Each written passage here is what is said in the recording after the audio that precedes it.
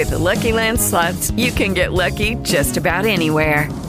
This is your captain speaking. We've got clear runway and the weather's fine, but we're just going to circle up here a while and get lucky. No, nothing like that. It's just these cash prizes add up quick. So I suggest you sit back, keep your tray table upright, and start getting lucky. Play for free at LuckyLandSlots.com. Are you feeling lucky? No purchase necessary. Void where prohibited by law. 18 plus terms and conditions apply. See website for details. Lucky Land Casino, asking people, what's the weirdest place you've gotten lucky? Lucky? In line at the deli, I guess? Aha, in my dentist's office. More than once, actually. Do I have to say? Yes, you do. In the car before my kids' PTA meeting. Really? Yes. Excuse me, what's the weirdest place you've gotten lucky? I never win and tell. Well, there you have it. You can get lucky anywhere, playing at LuckyLandSlots.com. Play for free right now. Are you feeling lucky? No purchase necessary. Void where prohibited by law. 18 plus. Terms and conditions apply. See website for details.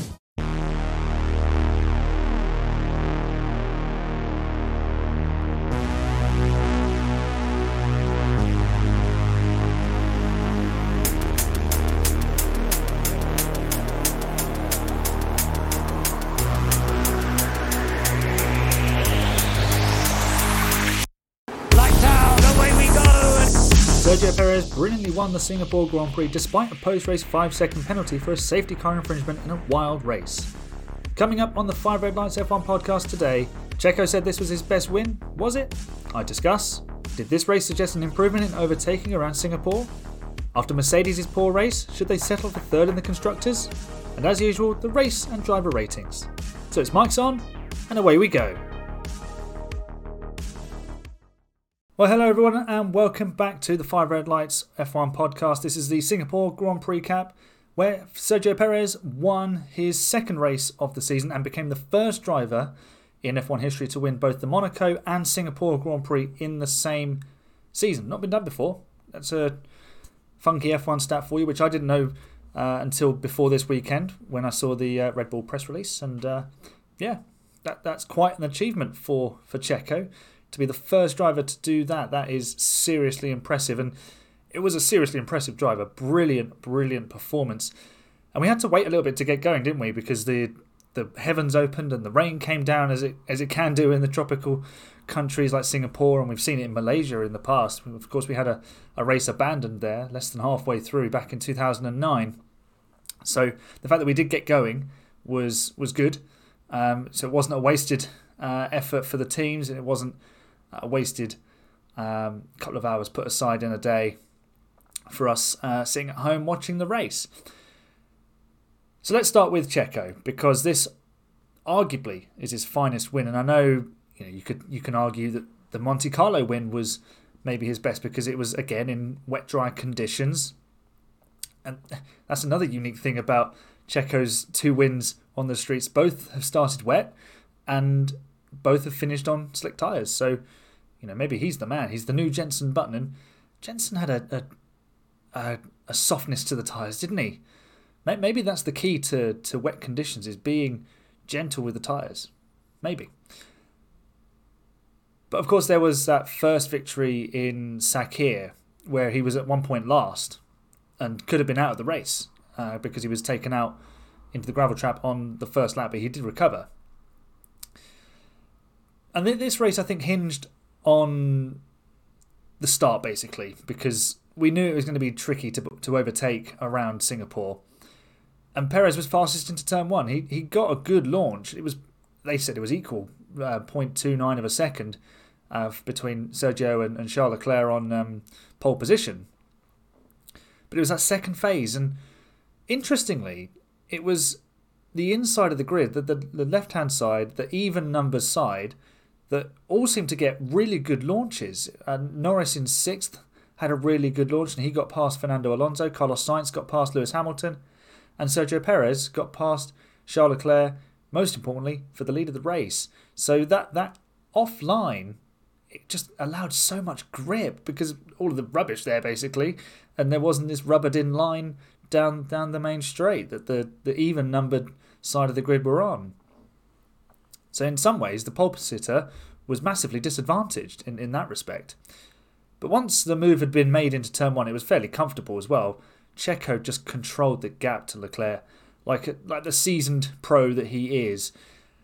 And the thing is, I did a short video about Perez's struggles based on a video that the race had done on their YouTube. So go and check out both of those. And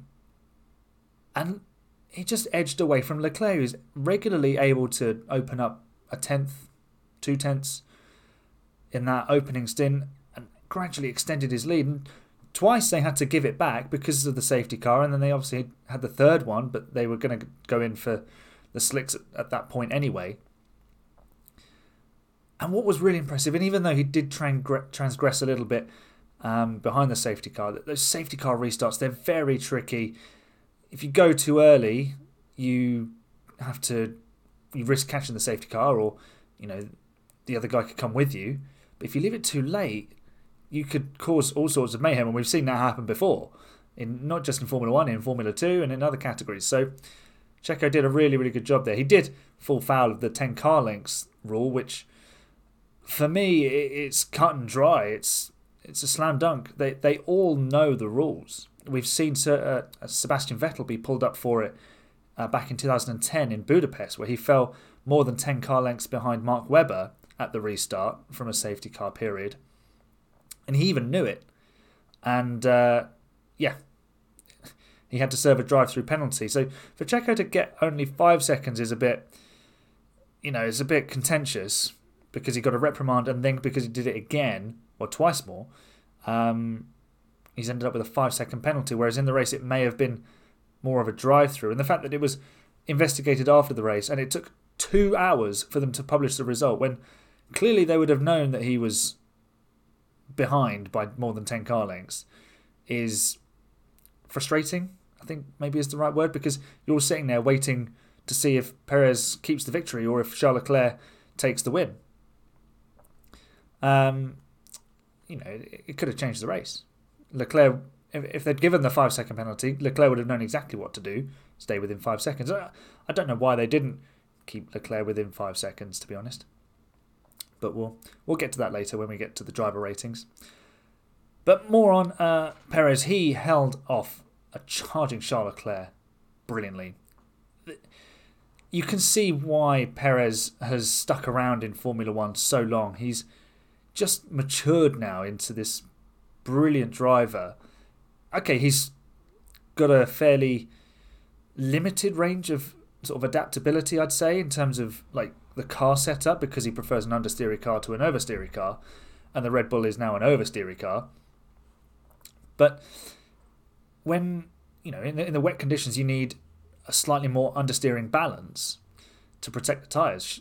Sergio's your man, and he held off Leclerc, even though they were both all over the place at points, and it was absolutely a thrilling sequence of laps.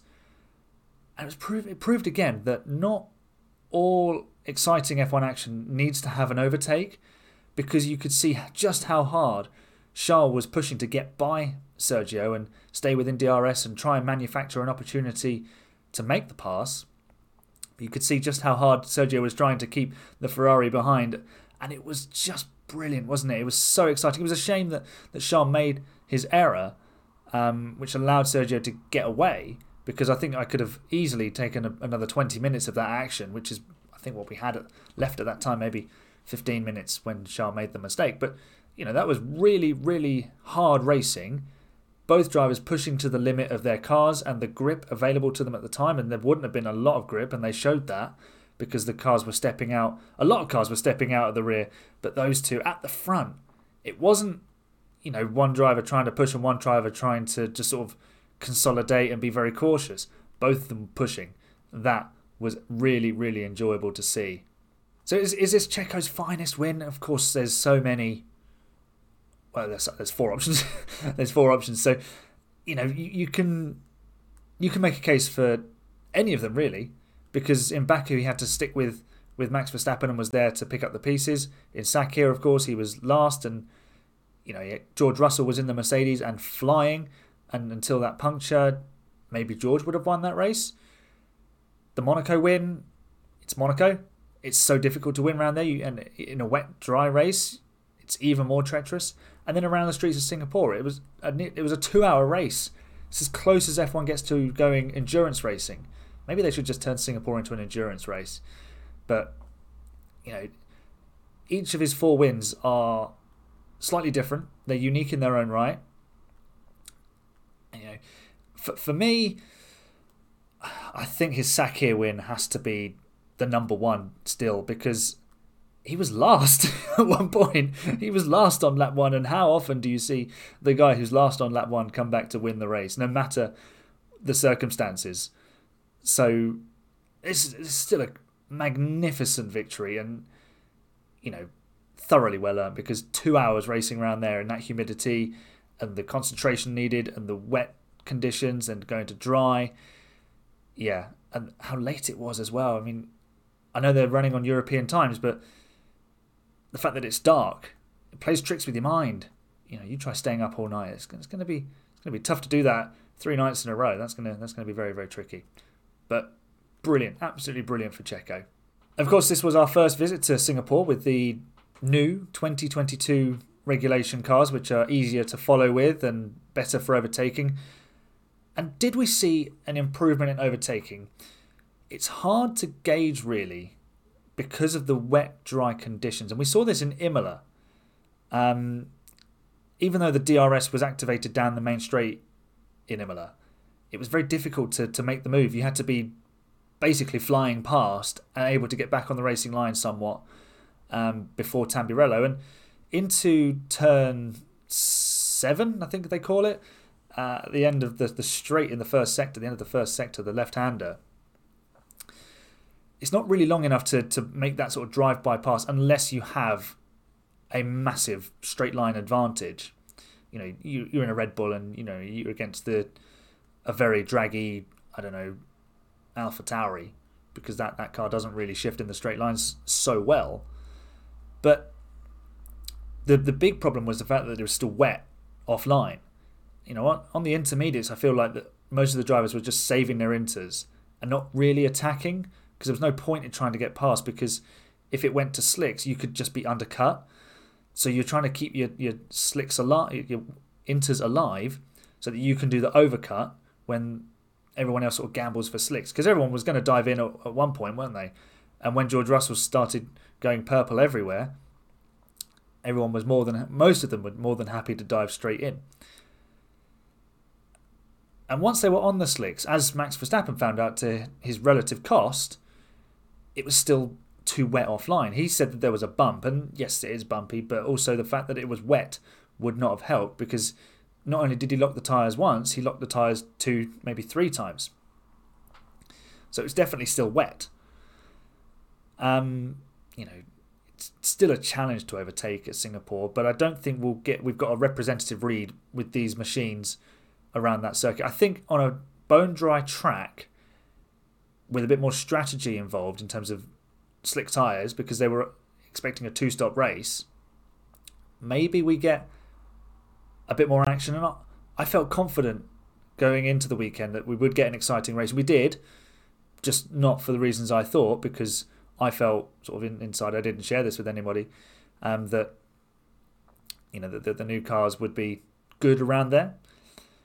But it was still a challenge to overtake, when that's what we want, because otherwise you just get a Noah's Ark where all the cars tend to run 2 by 2, which is one of the pitfalls of the sprint races at the moment. If someone qualifies out of position, they tend to end up back where they should have qualified and start the race on Sunday from that position. So we want it still to be a challenge, but we don't want it to be impossible.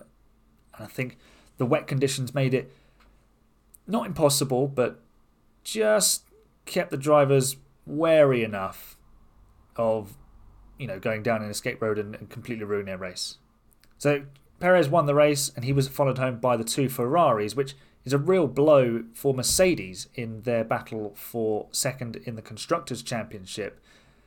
And look, Singapore has long been a bane of Mercedes, the place where even at the height of their dominance, the Silver Arrows were still vulnerable. And the W13 looked decent there this year, in the hands of Lewis Hamilton at least. George Russell found it a little bit more of a struggle. And Lewis grabbed P3 on the grid. It would have been P4 if Max had taken pole position with his final lap, although he may have been disqualified anyway. And Lewis could have had a shot at victory, but for losing that position to Sainz at the start. And as I said, the dirty side of the grid, the inside of the grid, the even-numbered side, got better second phase starts. They just gripped up and they took off. But it was a really messy race for Mercedes. It was an uncharacteristic error from Lewis. I know he locked up in Imola last year, and that's what happens when you're lapping traffic and you end up on the wet bit. You're trying to chase down the leader.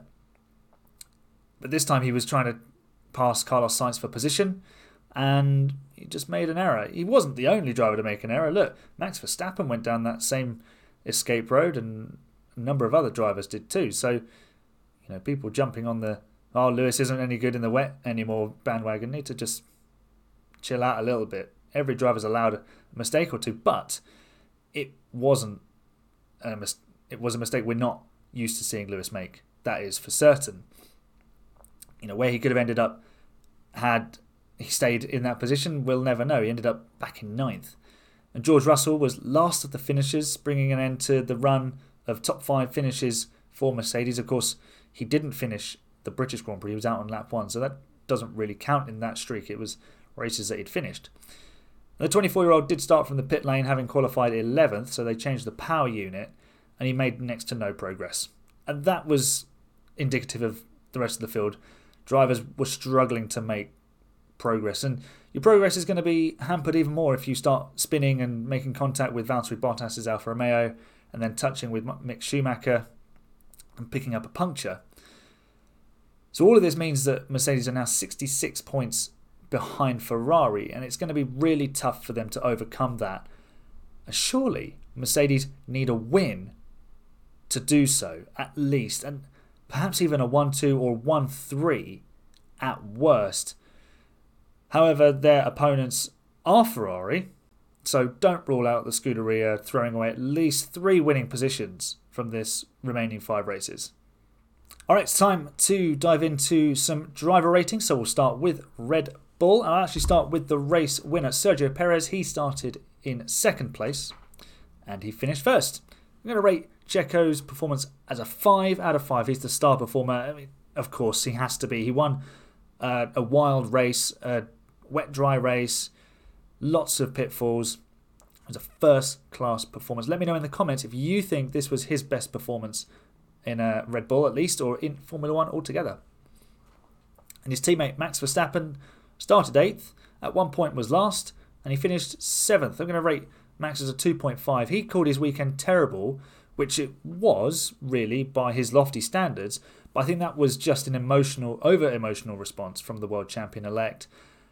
Had Max failed to finish and Charles won the race, that would have been terrible, because that would have taken quite the bite out of his championship lead, even though it would still have been probably north of about 80 points, maybe 70 odd. So, he just needs to look at the big picture. I think he's still a little bit peeved about not getting the pole position on Saturday, but he just needs to think big picture. He's well in control of this championship. He's going to sew it up in the next couple of races, barring an absolute catastrophe in Japan, and then the following round, which I believe is Austin, and then we go to Mexico. So, he doesn't need to be quite so uptight about it all. He just needs to relax, and then everything will come his way. It's fine. As for Charles Leclerc, well, another pole position failed to convert itself into a victory. That's now 18 pole positions and only 6 F1 wins. So he's got a 1 in 3. Not even that, because some of his wins haven't come from first place. So, well, one of them hasn't. I believe the one in Austria, of course. So Charles, I'm going to rate him as a 4, because he had the speed to win this race. It was just that start which let him down, and he wasn't the only one to lose a position at the start. But that mistake at turn 16 did cost him dearly. And why did Ferrari allow the gap to grow north of 5 seconds? Because the very least that Perez was going to get if he got a time penalty was 5 seconds. So stay within that, and you make sure that if they give 5, you win the race. So another, this time slight, well, because you call it minor, it might just be a major. It's probably just put it on the list of Ferrari cock-ups because, they could have won this race twice.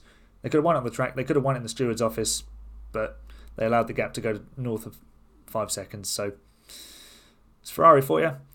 Carlos Sainz, he started 4th, finished 3rd, so he gained a place, but he admitted he didn't have the pace. So a 2.5 for Carlos, but a solid job in terms of the Constructors' Championship. If he'd lost out to Hamilton or if he had an accident, then it could have been very, very different for them. As for Mercedes, Lewis Hamilton started 3rd, finished 9th, 2.5 for him as well. Far from the Lewis Hamilton vintage that as I mentioned earlier, that we've come to expect in such conditions. More of a Poundland knockoff version this time. George Russell, he started from the pit lane, so 20th and last. Finished the race 14th and last of the actual finishing runners. 1.5 for George. Yeah, all good things must come to an end, unfortunately.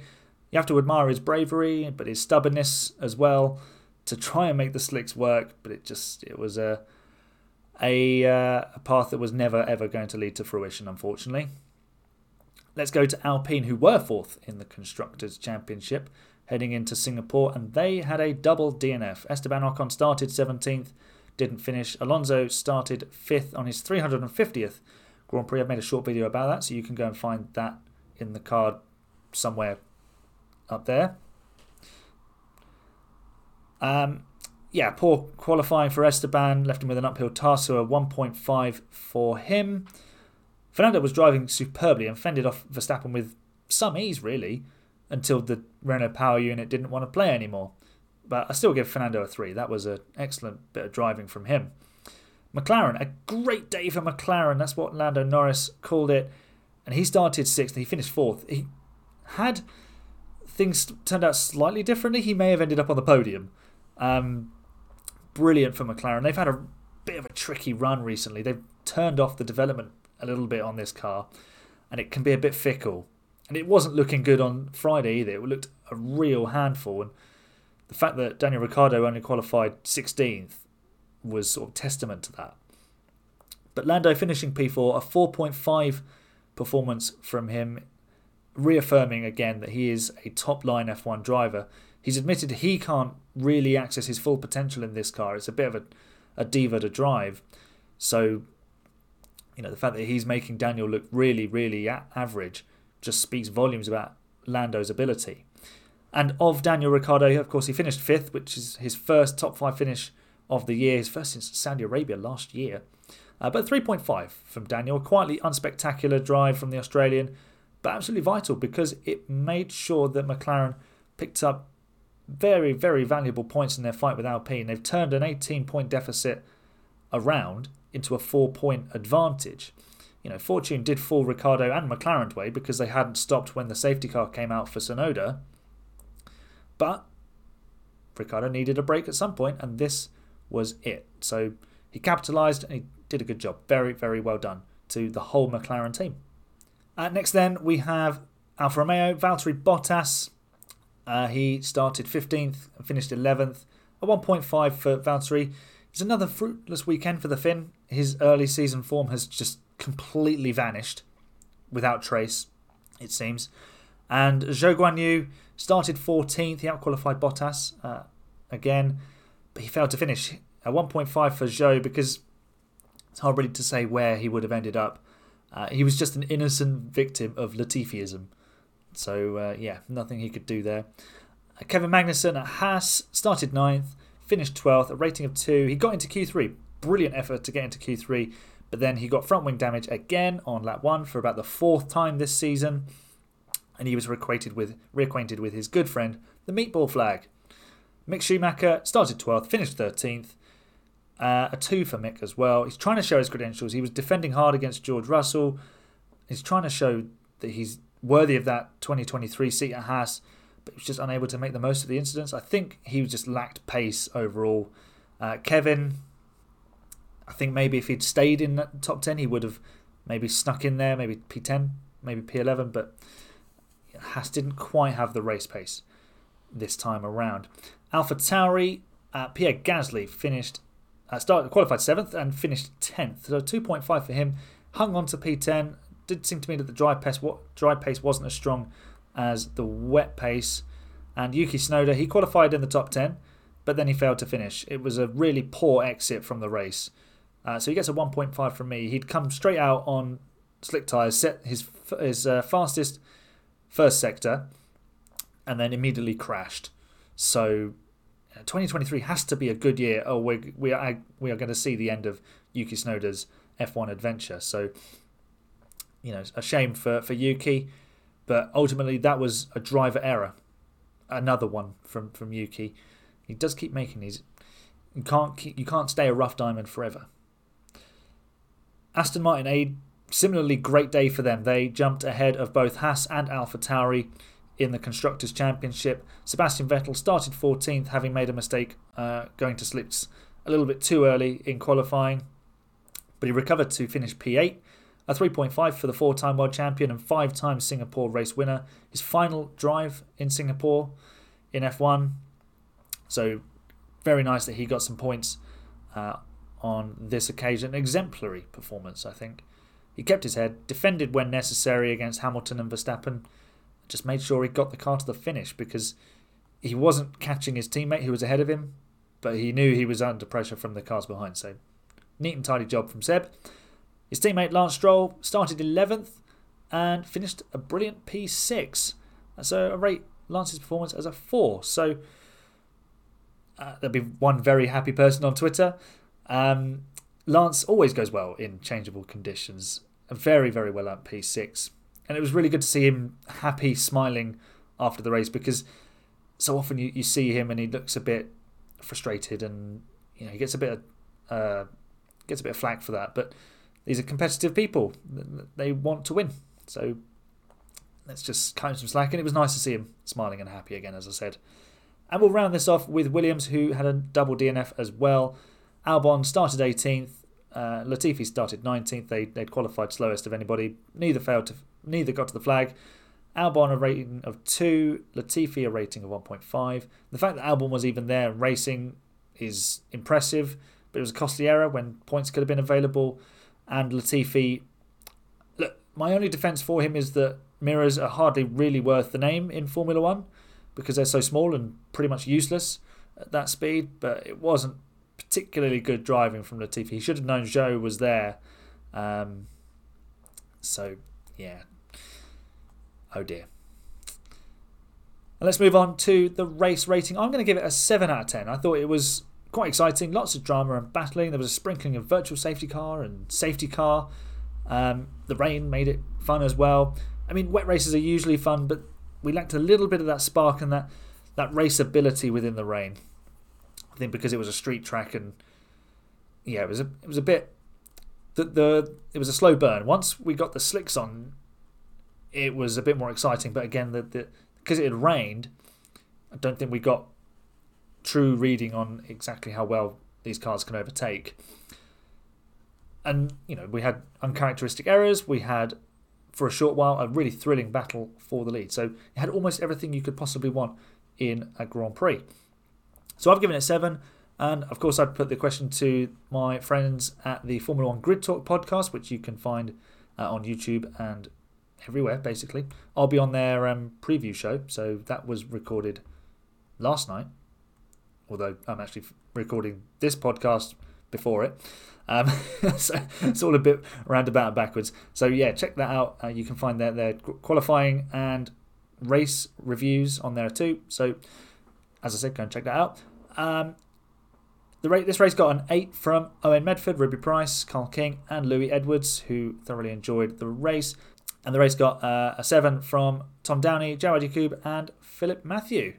And so that brings us to the end. The checkered flag is waving on another show. It didn't quite last as long as the Singapore Grand Prix. I mean, I wouldn't want to put you through a 2-hour podcast. That would be quite an effort just on my own.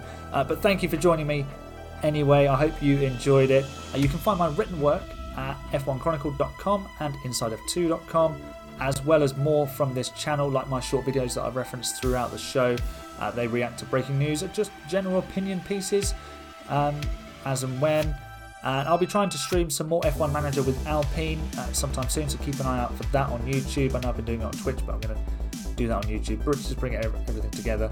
Seems a bit more sensible. There's only a few days between now and the return Japanese Grand Prix at Suzuka, one of the classic tracks in F1. It's got so many memories for me personally. Häkkinen's 2 titles, Raikkonen's storm through to the victory on the final lap, Alonso going around the outside of Schumacher at 130R. What else has happened there? Obviously the Senna and Prost incidents, but I wasn't born then. Damon Hill's win in 94. We've had lots of really interesting races. Of course, it is where Jules Bianchi had his what turned out to be a fatal accident back in 2014, so there will always be that memory there. But it is just one of those circuits. It brings back so many memories, some good, some bad. But it's a real driver's circuit, isn't it? It's fabulous. The flowing S's, 130Rs going to be back to spoon curve. I mean, we might see a lot more Kobayashi dives into the hairpin. It's going to be lots of fun. The Degners are there, always the second Degner, especially if you get the first one wrong. Who's going to be first to crash at Degner? Probably Latifi, unfortunately for Nicky. Yeah, very excited for the return of Suzuka. I will, of course, be back next week with the Japanese Grand Prix-Cap. So until then, enjoy the racing at the weekend, and I'll see you in the 5 red lights. Go out.